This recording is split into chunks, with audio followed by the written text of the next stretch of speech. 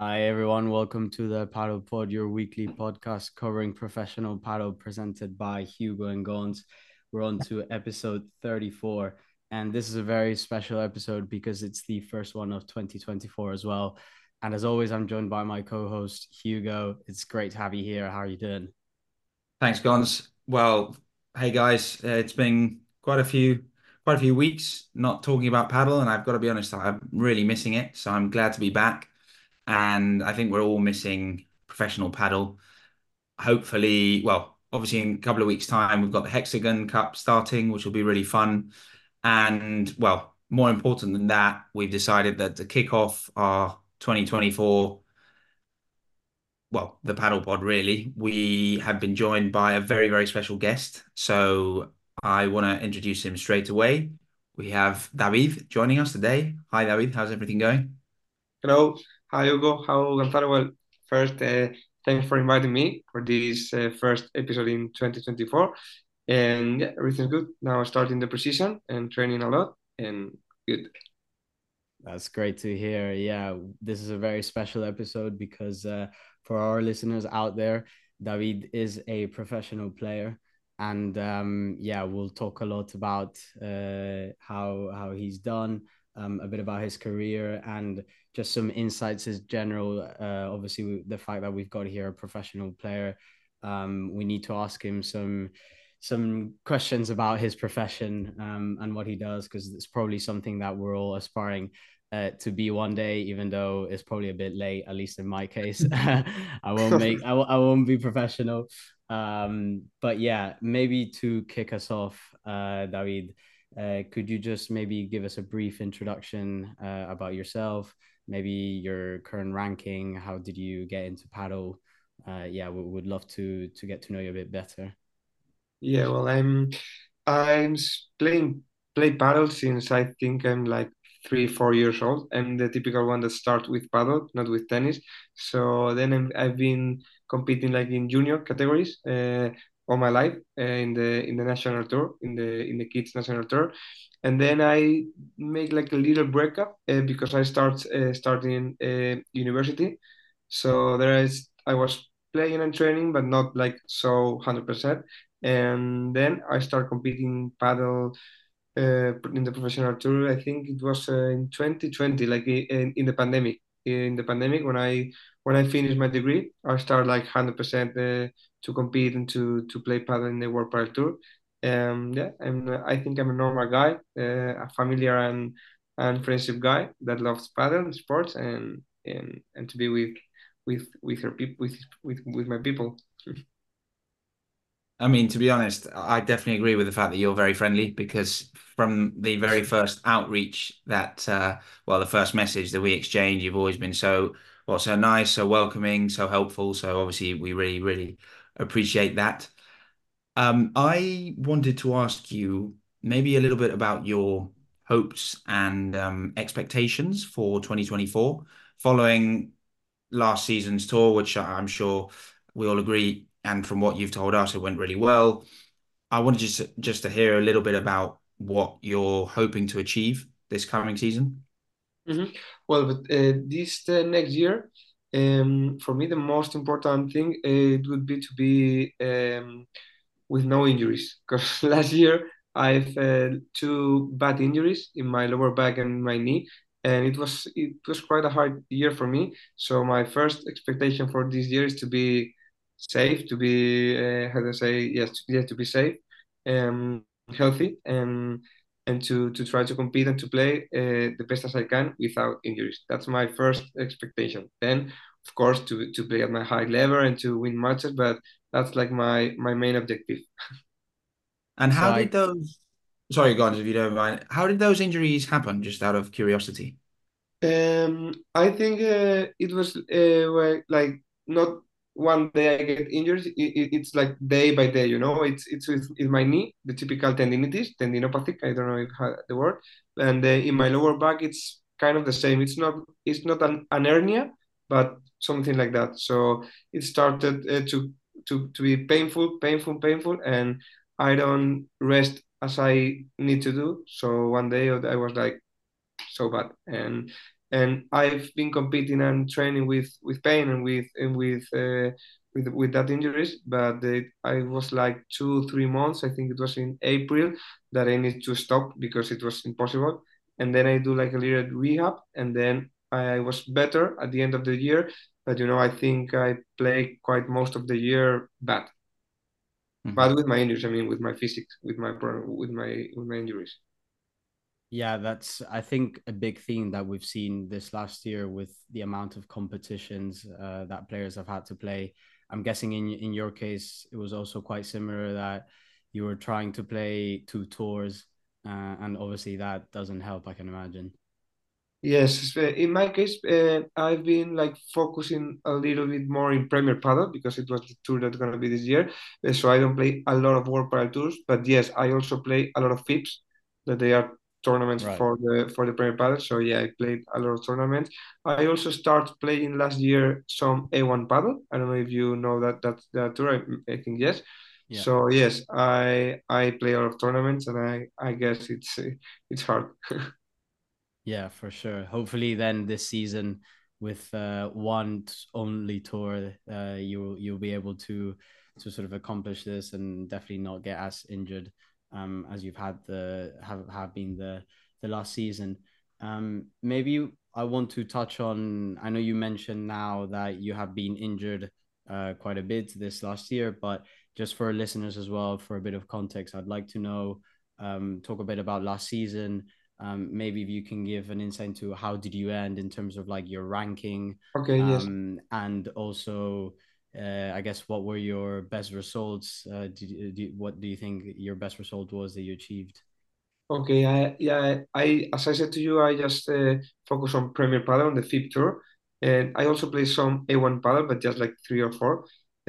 Well, one of my best results was in one A1 Padel. I played in Castellón, that I play with Alfon, and we start in the pre-previa because we don't have any points, and we pass the pre-previa, and we enter into the main draw, and we won one match, and then we get in the round of 16, I think, and it was a good tournament in the one paddle. It was like my first one paddle I play. I just play for train for play, and I do a very good result. So that was one of the best results. But then in Premier Paddle, I finished ranking I think 128. It's my ranking right now in FIP.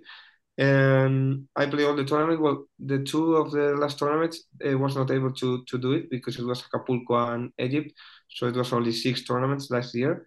And I think one of the better results in Premier was in Madrid with Restivo, that we lost in the third set with Aris Patiniotis and Chamero, and it was a very close match, and it was like the best one. But I only played the 6 Premier Padel, and then a lot of FIPS Tour and 3 or 4 A1 Padel. Can I actually tell you something which I don't know if you know yourself, but when I was looking actually at the FIP rankings a couple of weeks ago, I noticed that you were ahead of Juan Martín Diaz, which I don't know if you actually knew or not. I don't know. I don't know that, but well, Yeah, Juan Martín Diaz didn't play a lot of FIPS, so I think it's because of that. But I didn't know yeah. that thing. I saw Juan Martín Diaz was ranked 132. So yes, I mean that is still quite impressive that you're ahead of such a legend. Yeah, well, actually Juan Martín Diaz, I think it's the opposite. He plays more World Padel Tour than Premier Padel. I think he only plays like two of them, so it's because that. But it's good. I have better curriculum than him. Exactly. You should probably take a screenshot and put it as a poster on your wall at home. And probably, I mean, I would definitely do that. So then thinking about last season, so do you have any kind of major learning experiences that you want to take into this season? Any things that happened that you've learned a lot from and you want to start implementing or taking into account going into this year?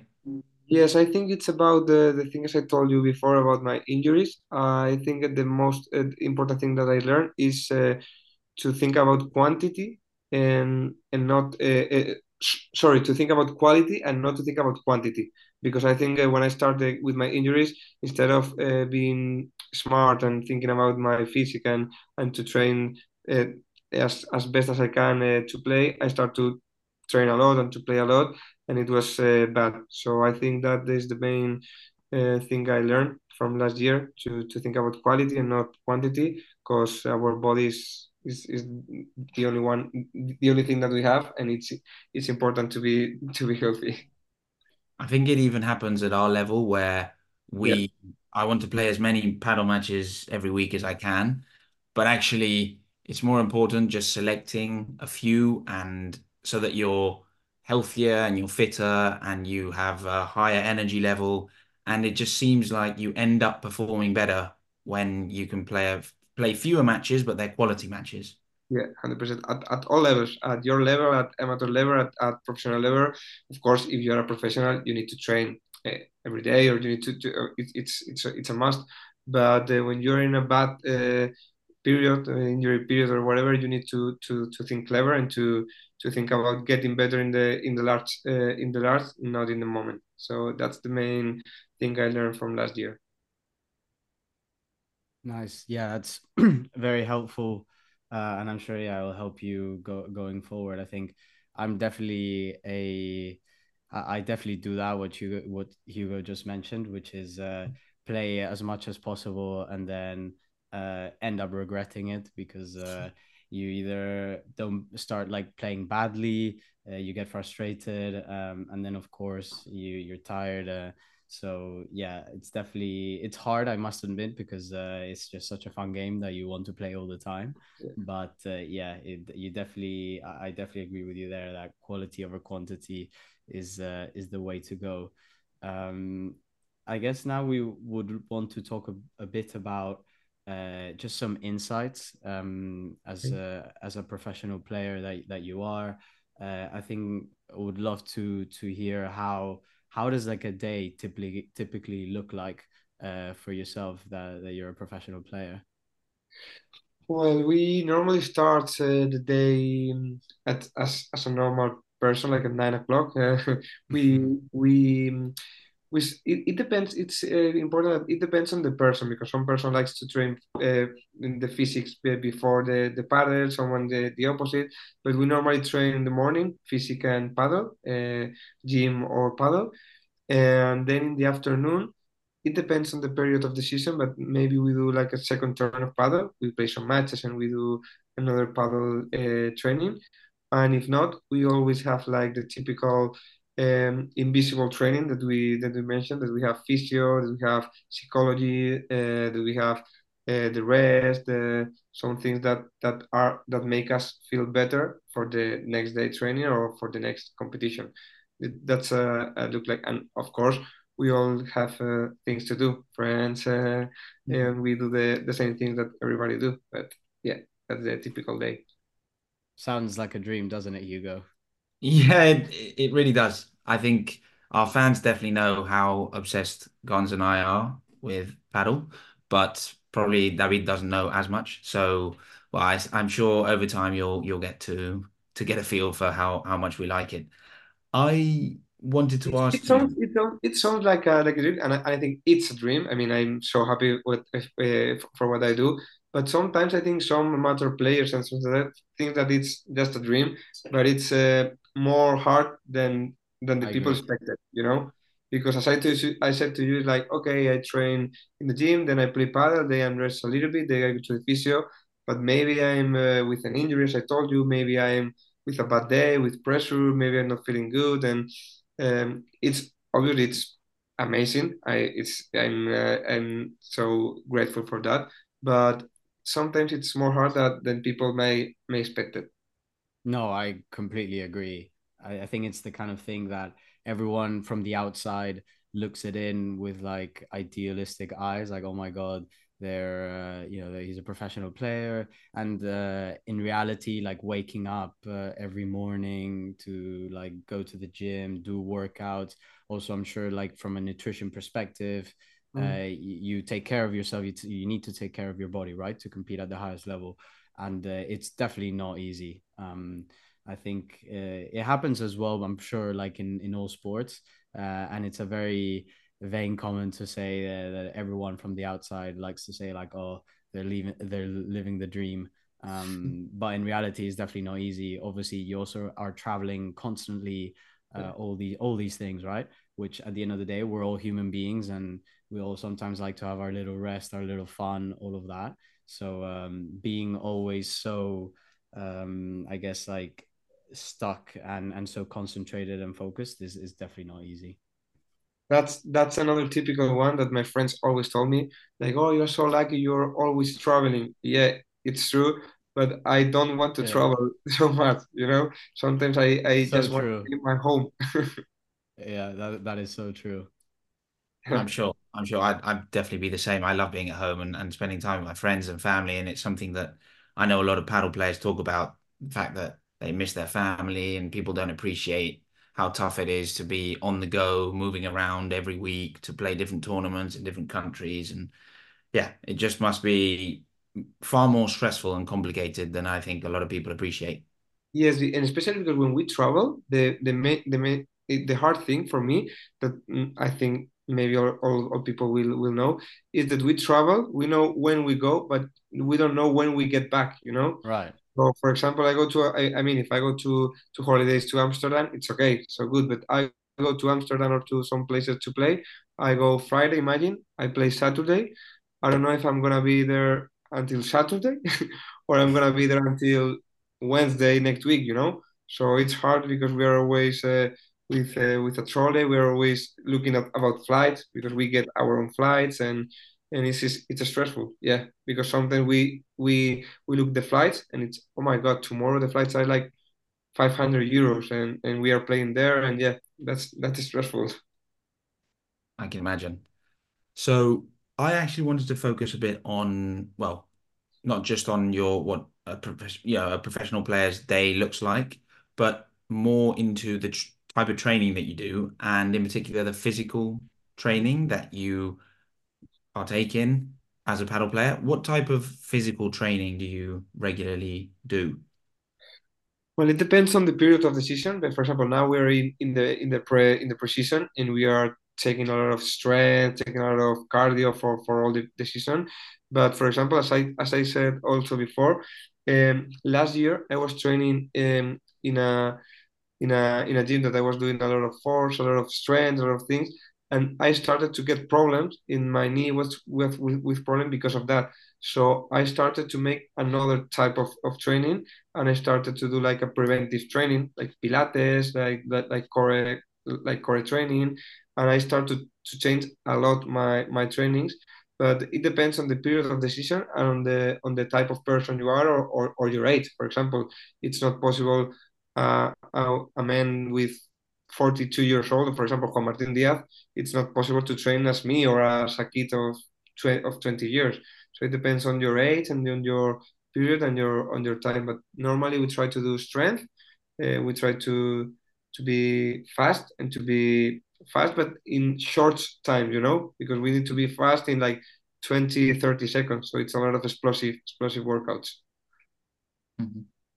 Nice. And how important would you say physical training is? Because I think also people from the outside look at paddle, and even amateur players, they play paddle and they think like, oh, I'm not getting tired, or what is this? Like you don't need to train anything physical. It's not like football or like a contact sport. But I want to really understand from you, because I'm sure that everyone who says that is wrong, like how important is physical training for a paddle player? I think is one of the most important thing. I also agree that paddle, if you are not like very good physically, you could play and you could play more or less good. It's not like as football or tennis. If you play tennis and you are not good physically, you're gonna be running and it's gonna be a shit. But in paddle, I think it's really important because, for example, you guys you play paddle. I can imagine that you have been with pain so many times, like in your knee, in your back, and it's important to try to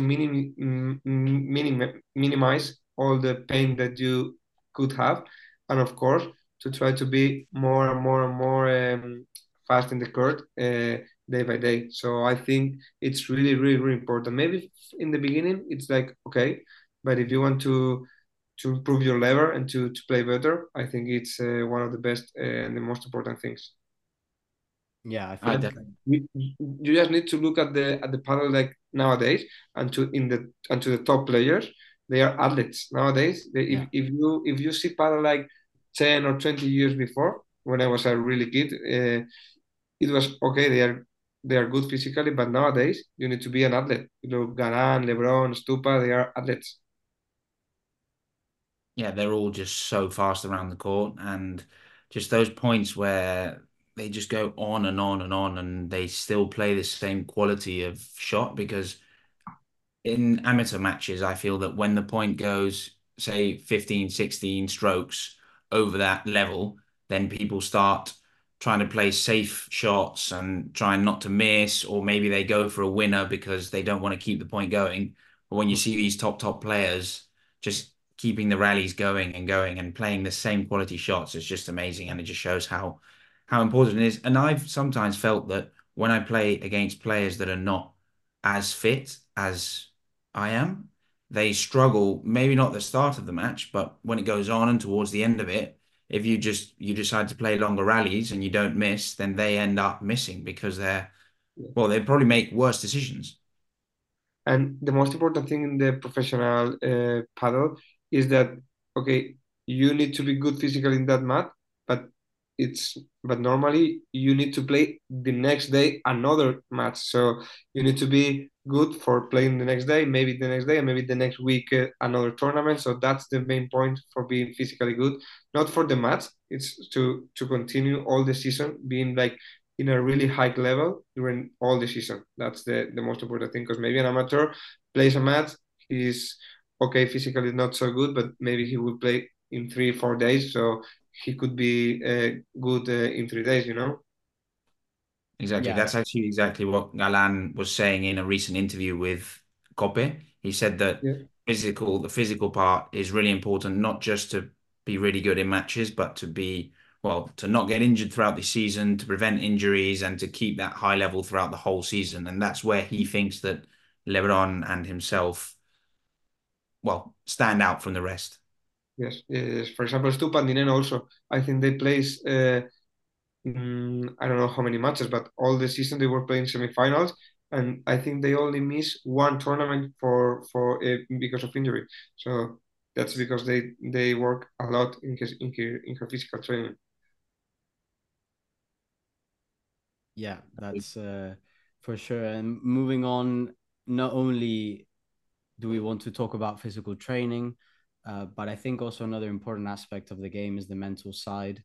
Uh, and I just wanted to ask you how do you think about the mental side of the game? Do you think it's more important than the physical or not? I don't know if it's more important than the physics, but at least the same for sure. Because of course, to be good at paddle, like technical and tactical, it's good. But to be mentally good, I think, for example, the main difference between the top players and the lower ranking players, it's their mentality. So I think to be mentally good in court, it's one of the best important things, in the most important things. For example, about that we talked before about injuries or about bad periods of the season. If you're mentally good, maybe you could struggle with it better than if you're mentally not good because you're gonna be low and it's gonna be more difficult to be at your level. So yeah, I think mentally it's important because it's a lot of things. It travels, be far away from your home, and you need to be good mentally for being in the right place. Yeah, I think something that you said there, which I think is quite interesting, and it's something that I also believe in, which is the difference between the players that are higher ranked versus the players that are lower ranked, and the difference being, do you think essentially that the difference is more of a mental difference rather than like the game itself? Because I do believe that if you're, for example, in your position, David, in the world, like you know how to hit every single shot. You know the technique. You know how to hit every single shot amazingly. But do you think that the difference between, for example, where you are and you being able to like reach like a let's say a top 10 or something like that is maybe work more on that mental side of the game? I think 100%. Maybe, for example, in my case, that I'm 120, not too much, but for example, a ranking, a 50 ranking or a 60 ranking in the world, and that a top 10, I think they are quite similar. If you see training there, or as you said, for example, me, I could train with all the top 10, and if you don't know nothing about paddle, you see us, and it's okay. They played more or less the same. They play the same, but in the competition, I think the mental part, it's a thing that make us a difference between us, because physical also, if they are physically better, they are going to be better for sure. But about paddle, yeah, of course, Kalan smash better than me and something like that, but it's not that. It's because, for example, there are players in my ranking that smash as they do and or better, but they know to do it a lot of time and always do it when they need to do it. So that's the thing that difference them. I can imagine, and I totally agree with that. Well, regarding a slightly different aspect, which is nutrition and food, do you follow a specific nutrition plan or diet? And if you could, it would be really useful if you could describe it and whether you've noticed a difference in your performance compared to before following a diet. Nowadays, not.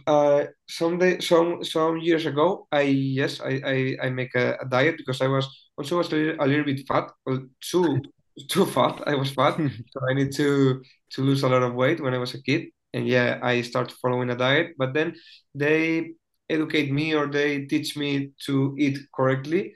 And nowadays, I don't make a diet. I eat really good. Sometimes I make some exceptions, but I eat really good. But I try to eat the best as I can, real food, fruit, protein, and I try always to eat good and not to eat too many times. To eat like 3 times in a row, like breakfast, lunch, and dinner. Not fast, intermittent, but more or less I try to eat at least 3 times, and to eat good. And then in competitions. Um, I try to eat a little bit more of carbohydrates, carbos for the matches, and a little bit of supplements like vitamins or something like that. I try to eat them, but not. I don't follow a specific diet. I try to eat really good. I try to I I try to know my body and to know what my body needs, and I try to to give it. Yeah, I just find it really interesting when I hear about professional athletes' diets, and they all have like different things. Some eat some things, others eat others, and I guess it massively depends on yourself and what you feel makes you play better, perform better, feel better, etc. Right? So I'm sure these diets change a lot between players and Yes, because there is an important thing is that not everyone process the food at the same. For example, I maybe before a match eat, I don't know, pasta with something like that, and for me it's not good or I don't feel good, and another one, yes. So we need to know how is good for us, what is good for us. So we need to eat it and play because in the matches we all need to do like the same routine. For example, when I'm in the tournaments. I like to eat always the same because if I know it's good for me, I don't want to taste another thing because I need to be in a routine to know that I will eat something good. Nice. And I want to speak about training and preparation during tournaments. I think now, obviously, you're in pre-season, so everything probably is a bit more structured, and you got your set plan of what you're going to focus on.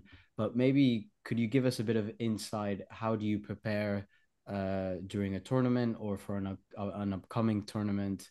Let's say that you've got like the next week or something like that. I want to understand, do you work maybe more on certain shots? Do you work more on match type situations? For example, if you already know who you're going to play, and you understand a bit about their game, do you essentially work with that information, or are you just like don't really care about that, and you work, for example, let's say that you think you need to improve a certain shot and you work on that shot?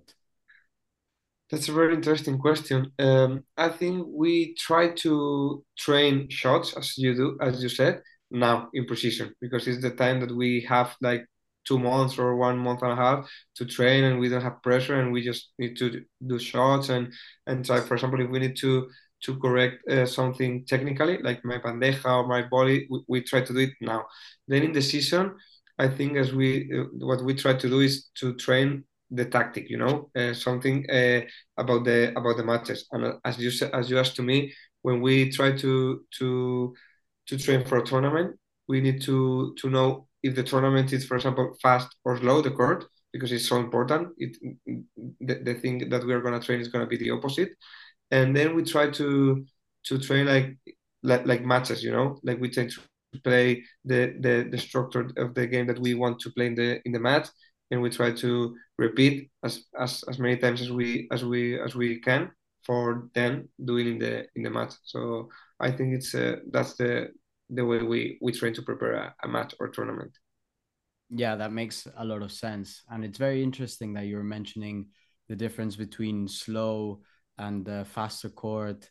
I guess how do you prepare for each? I think would be quite interesting to Yes, know. I think nowadays we are all of the players, like the top ones and the other one, really into that because it changed a lot. I can imagine that you and all your fans of the podcast saw some tournaments that is like always smashing. Yeah. And then another tournament, it's lob, bandeja. So the way to play is completely different. So if it's a slow court, we try to train to make good lobs, to defend like calmly, to be defending, put the lobs, and to do a good volleys for the opponents not making us good lobs. And then if it's fast court, we do the opposite to try to smash, to try to go to the net quickly, to try to play aggressive. So the way to play is completely different. It's amazing, but it's completely different. It's Yeah, I very mean, even we interesting. see it, right, Gons, when we suddenly Yeah. find that we're playing in a really fast court, or maybe it's the summer and the ball bounces around much more and you can smash and it goes up much higher. So even we see it at our level, and it's probably something that we should take into account more when we're thinking about when we play paddle now compared to when we play paddle in the summer. And I, to be honest, I don't completely change the way I play, and maybe we should. No, and also it's not about changing the way you play because you're gonna play the same way. But for your opponents, it's different. For example, I think they tell it in an interview for Stupa and Dineno when they play against Arturo and Tapia that this year they play a lot of times, and when they play in a slow court, they are more comfortable. They could play better and they have more chances to win. But when they play in a fast court, it's like impossible. I mean, they win them in some fast court, but it's so much hard. So it's that. Now that we've very quickly gone into this topic, just a very quick question because I'm quite curious to hear your thoughts about it. But we've seen players like Paquito say vocally that they want the season to be known. Like you're entering a period where you're gonna play slow courts, like the tournaments are gonna be slow, and then you go through the next part of the season where you know that the I don't know 4 or 5 next tournaments are fast courts. Do you agree with these comments? Would you like to like have the season already planned out when you know exactly which type of I guess stage you're going into, rather than every single week you go to a tournament and you don't know is it going to be a slow court or is it going to be a fast court? Yes, I agree. I agree with Paquito because it's more clear for the players and it's more clear also for the fans to know it. Because sometimes, for example, it's summer. It's in Madrid, for example, this summer it was 40 degrees, so hot, and everyone said like, "Oh, the court's gonna be so fast." And they put a lot of freeze in the stadium, and it was so slow. It was the slowest court on the year, and it's like it's not good. And then it's Yeah. the opposite in winter they put a lot of hot in the stadium, and it's the opposite. So yeah, I think it's gonna be good because for the fans and for the players and for everyone, you know that you need to train 3 or 4 months in a way and then 3 or 4 months in another way. So I think yeah, I agree with Paco in that. And it would be the same way that the tennis season is structured, for example. You've got the Yes. different seasons, hard court, clay court, even a short grass court season. So I definitely agree, and I do think it would make sense and probably give paddle a more professional feel. I This is a question that I'm really interested in hearing your thoughts. So, when you think about a right-sided player, and so like yourself, and left-sided player, what do you think are the key traits and the key characteristics that would make a great forehand player or a right-sided player and a great backhand player or a left-hand sided player? Okay, I think they are the typical one that everyone imagines. But nowadays it's changing because all right players, me, you know, I'm like typical classic one, but all the right players smash a lot and play like a left player. But I think they are the typical one. If you play in the right, you need to control the lob. You need to do it really good. You know, to know how to calm the game, to play like slow, I mean to play with the rhythms. You need to do it because you need to construct a little bit for your partner. And of course, you need to have a good bandeja because when you're on the net, they are gonna make some more lobs to you that to your partner because at the beginning he's gonna smash better. And that's the key is to make a good lob, to calm the game, to play slow and to do not make so many mistakes because your partner is the one that is going to make them because he's going to be more aggressive. So you don't need to make so many mistakes. And I think it's a hard thing because you need to be like a chingoto. You need to be a 7 or an 8 and don't miss a ball. So it's really hard. Chingoto, for example, don't have a lot of well he has, but if you see him playing, he's not gonna be like the one that have a lot of fans. Oh, he plays really really good, but when you see his game, he's unbelievable. What he does, it's amazing. Maybe you see Tapia smashing a wall. It's a magician. Yeah, of course, but the work of Chingoto, for example, it's unbelievable. And then the left player, he needs nowadays more. He needs to have a lot of things like aggressive things. He needs to smash. He needs to make a lot of points because nowadays it's so hard to make points. And if you want to play on the left, you need to be really really good and to make a lot of points. I think that's definitely what Guns and I have discussed previously, and I'm quite interested as well because you probably won't know, but I normally play on the forehand and Guns plays on the backhand, so we're quite opposite in that way. But as I said to you, nowadays I think it's starting to to change that because all the right players now play like a left player. I think Chingoto or Dineno in the top are only the ones that are not so aggressive. But Dineno, for example, this year is smashing a lot. So it's only Chingoto in that team. It's only Chingoto, but it's changing a lot because the sport is getting crazy and so aggressive. So nowadays, I think it's gonna be more both players, left and right players, are gonna be the same. Yeah, I think you're completely right there that Dineno has improved a lot, especially his smash. I think that's made him like an even better player than he already was, which was already an incredible player. And the next question we wanted to ask actually is quite related to this and what you were alluding to by saying that the right-sided player and left-sided player, I guess, are now more equal than they were before. But we've seen pros as well, like Martita Ortega, saying that paddle has evolved and is evolving more towards switch play. So, for example, the right-sided player coming in and occupying a bit of the left, and obviously the left-sided player, we've always seen that right coming in a lot of the times to be more aggressive. And I just wanted to hear your thoughts on that. Do you feel like paddle is evolving towards that more tennis style switch play where players essentially are quite interchangeable between each others? I think yes. For example, if you see the top players, Chingoto, for example, and Paquito this year, you see a lot of points that Chingoto is playing in the left because Paquito always go to make a bandeja there, and then they change sides because the most important thing, as Martita said, is that you need to close the spaces, you know. So if your partner goes to your place to kick or smash or something like that, you need to go quickly to his space, and that's why if they are two very tall players, they are always switching sides to I don't know like football, like they are always changing. So yeah, I think it's gonna be that nowadays.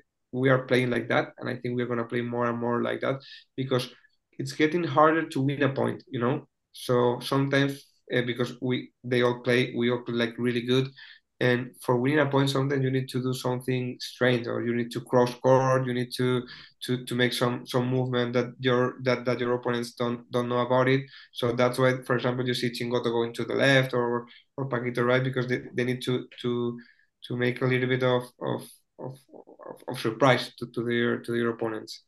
Yeah, I think that's exactly what Martita was saying. It's that added element of chaos where you don't Yes. really expect someone to come in and as you say, cut the space, and all of a sudden you see yourself with the ball coming towards you. And I think we see that a lot as well with Tapia and Coelho and Lebron and Galan, especially at the net. I wouldn't say like necessarily at the points, but at the net, they quite like to sort of bring down the spaces and really, I guess, in that way, become way more aggressive.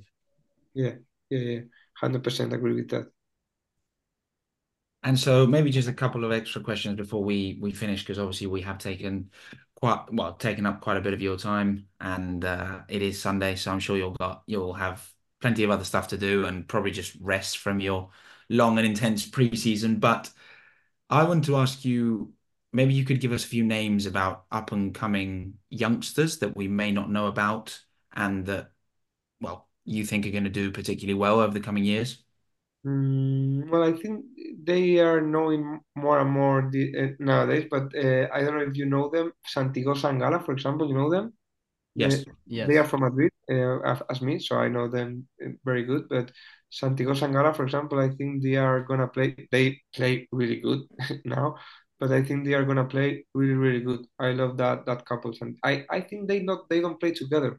Santiagosa play with Guille Collada, that it's another really good player that is young, and Gala play with Tonet Sanz this year. But I love that two guys, Santiago and Gala. I love the and of course Pablo Cardona. It's 80 years old, but He's he's been forever.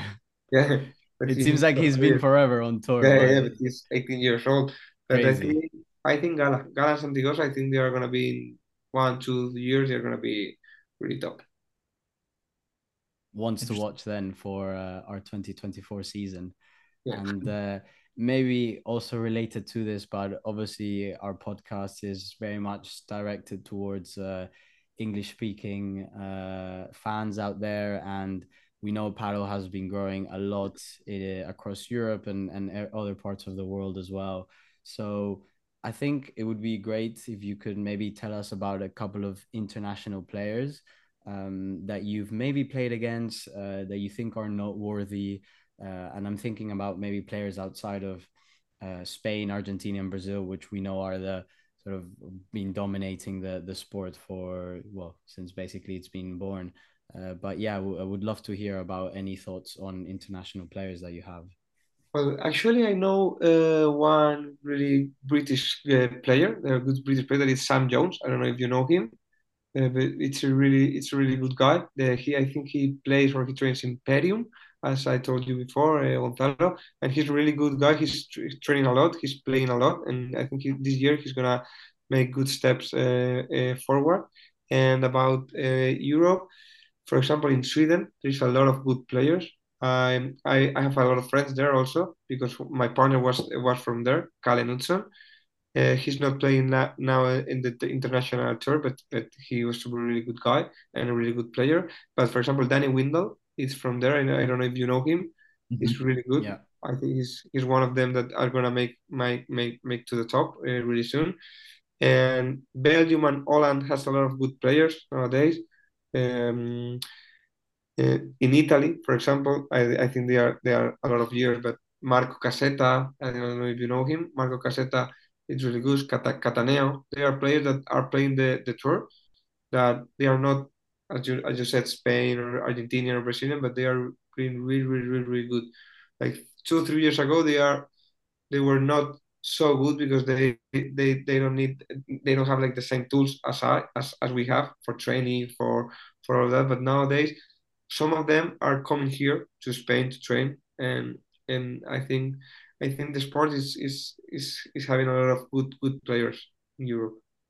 Nice. So yeah, I think those are ones that we'll be keeping our eye on as well for this season. Very exciting. And I think there's one last question which I wanted to ask you because we haven't really touched upon this, but obviously you train with Manu Martin.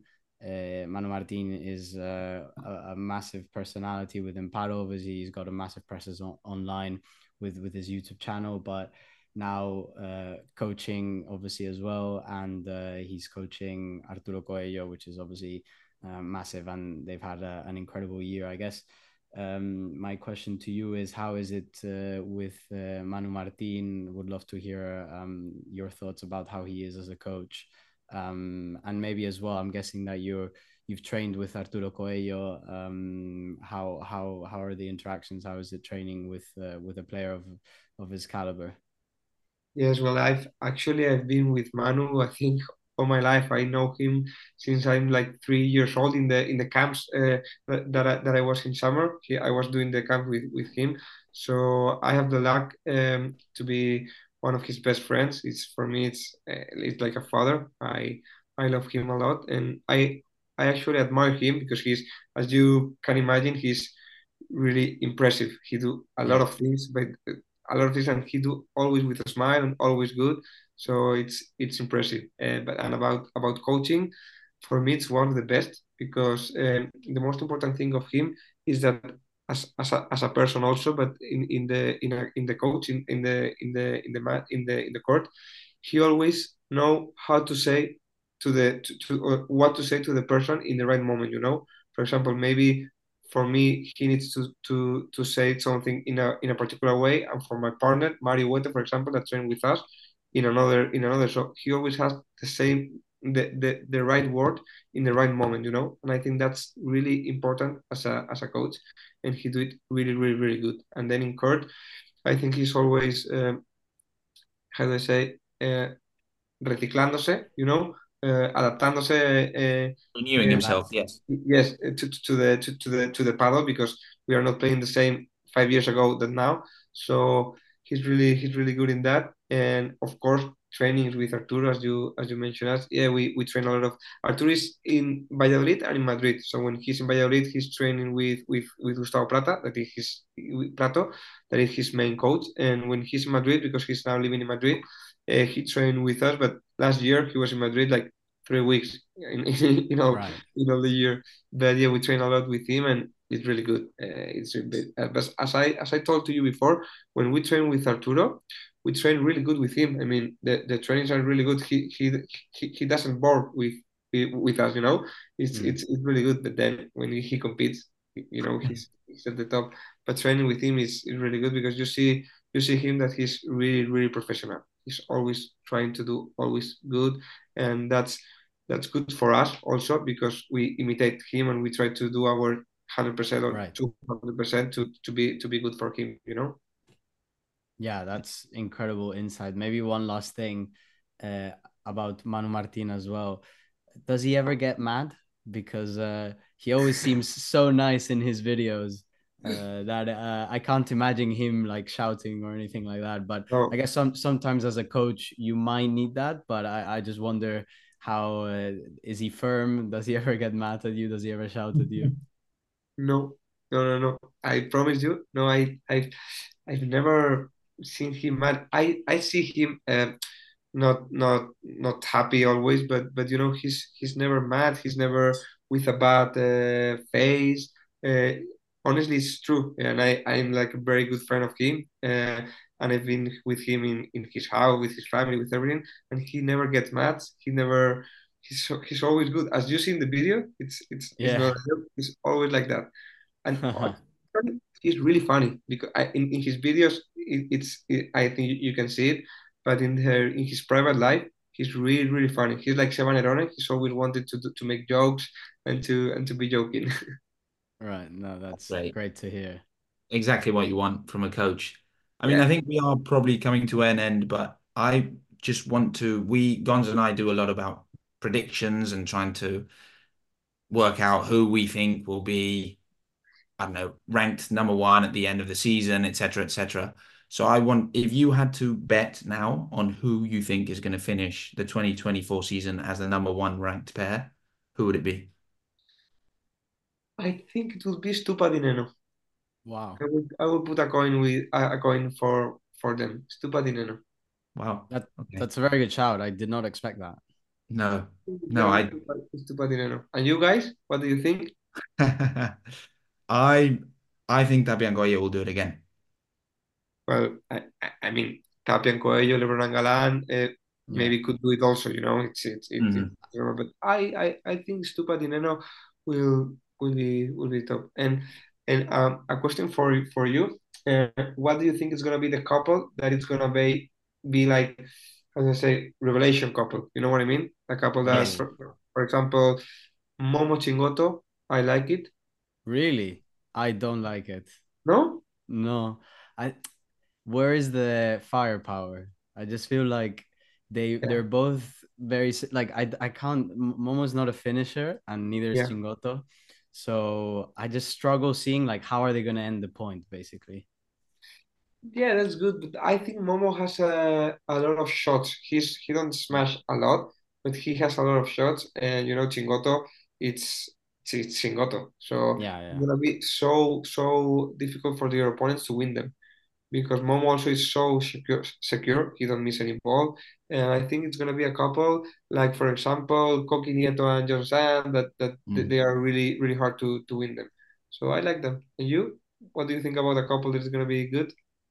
I mean, I do slightly agree with Gons that I'm not 100% sure about Chingoto and Momo, but we'll see. I do have a lot of faith in them, and it's going to be impossible to win a point against them because defensively they're just machines.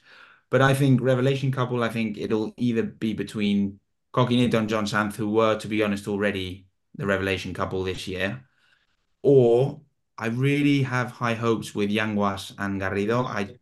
I love Yanguas. I think he's going to be right at the top. And Garrido's been playing really, really well, and he's added that consistency to his game that perhaps he was slightly lacking before because he has all the shots.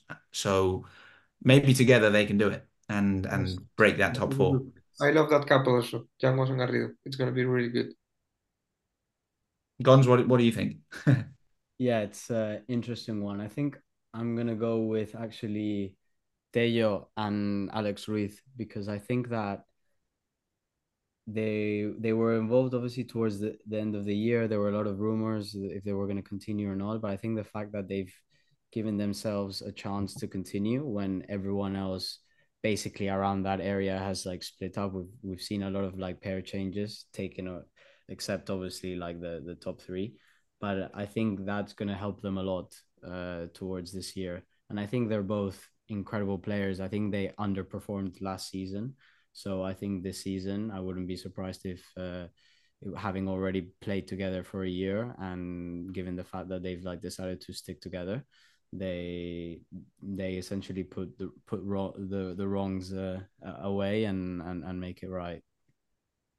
That's good because actually they don't have like the best results last year, but they trust in the process and they continue playing together. Exactly. So maybe this year they make some steps forward. Yeah. Exactly. I think that's what I'm like banking on basically is them actually, okay, it didn't go the way we thought, but let's just not separate, which is probably the easy thing to do. Yeah. Like, let's stick to the process and let's work through things. But yeah, I think sadly it might be time to say goodbye unless there's anything else that you wanted to ask us, David, or anything else that you want to say. No, for me it's just been a pleasure to be here. I've been really comfortable. I've been really good. So for me, thanks for inviting me to this first podcast of the year. I hope they like it, and maybe we could get back here at the end of the year to make another one. For sure. We can do a season recap. Yeah. I mean, that would be a massive pleasure. But yeah, from our side, thank you so much for joining. I'm sure our listeners have absolutely loved getting insights from one of the one of the best players in the world, really. So yeah, it's just great. It's been great to have you here, and all the best for this season. And I really do hope your injuries, well, let you continue to play, which I think is the most important thing for a paddle player and just an athlete in general. But yeah, thanks so much, and see you soon, guys. Yeah, thank you, David. Absolute pleasure. And just to let you know, you've obviously got two massive fans here that will be cheering you on for the season, and we hope that the training now goes as well as it can be, and obviously the season ahead. Best of luck. Thank you so much, guys. It's been a pleasure, and thank you so much.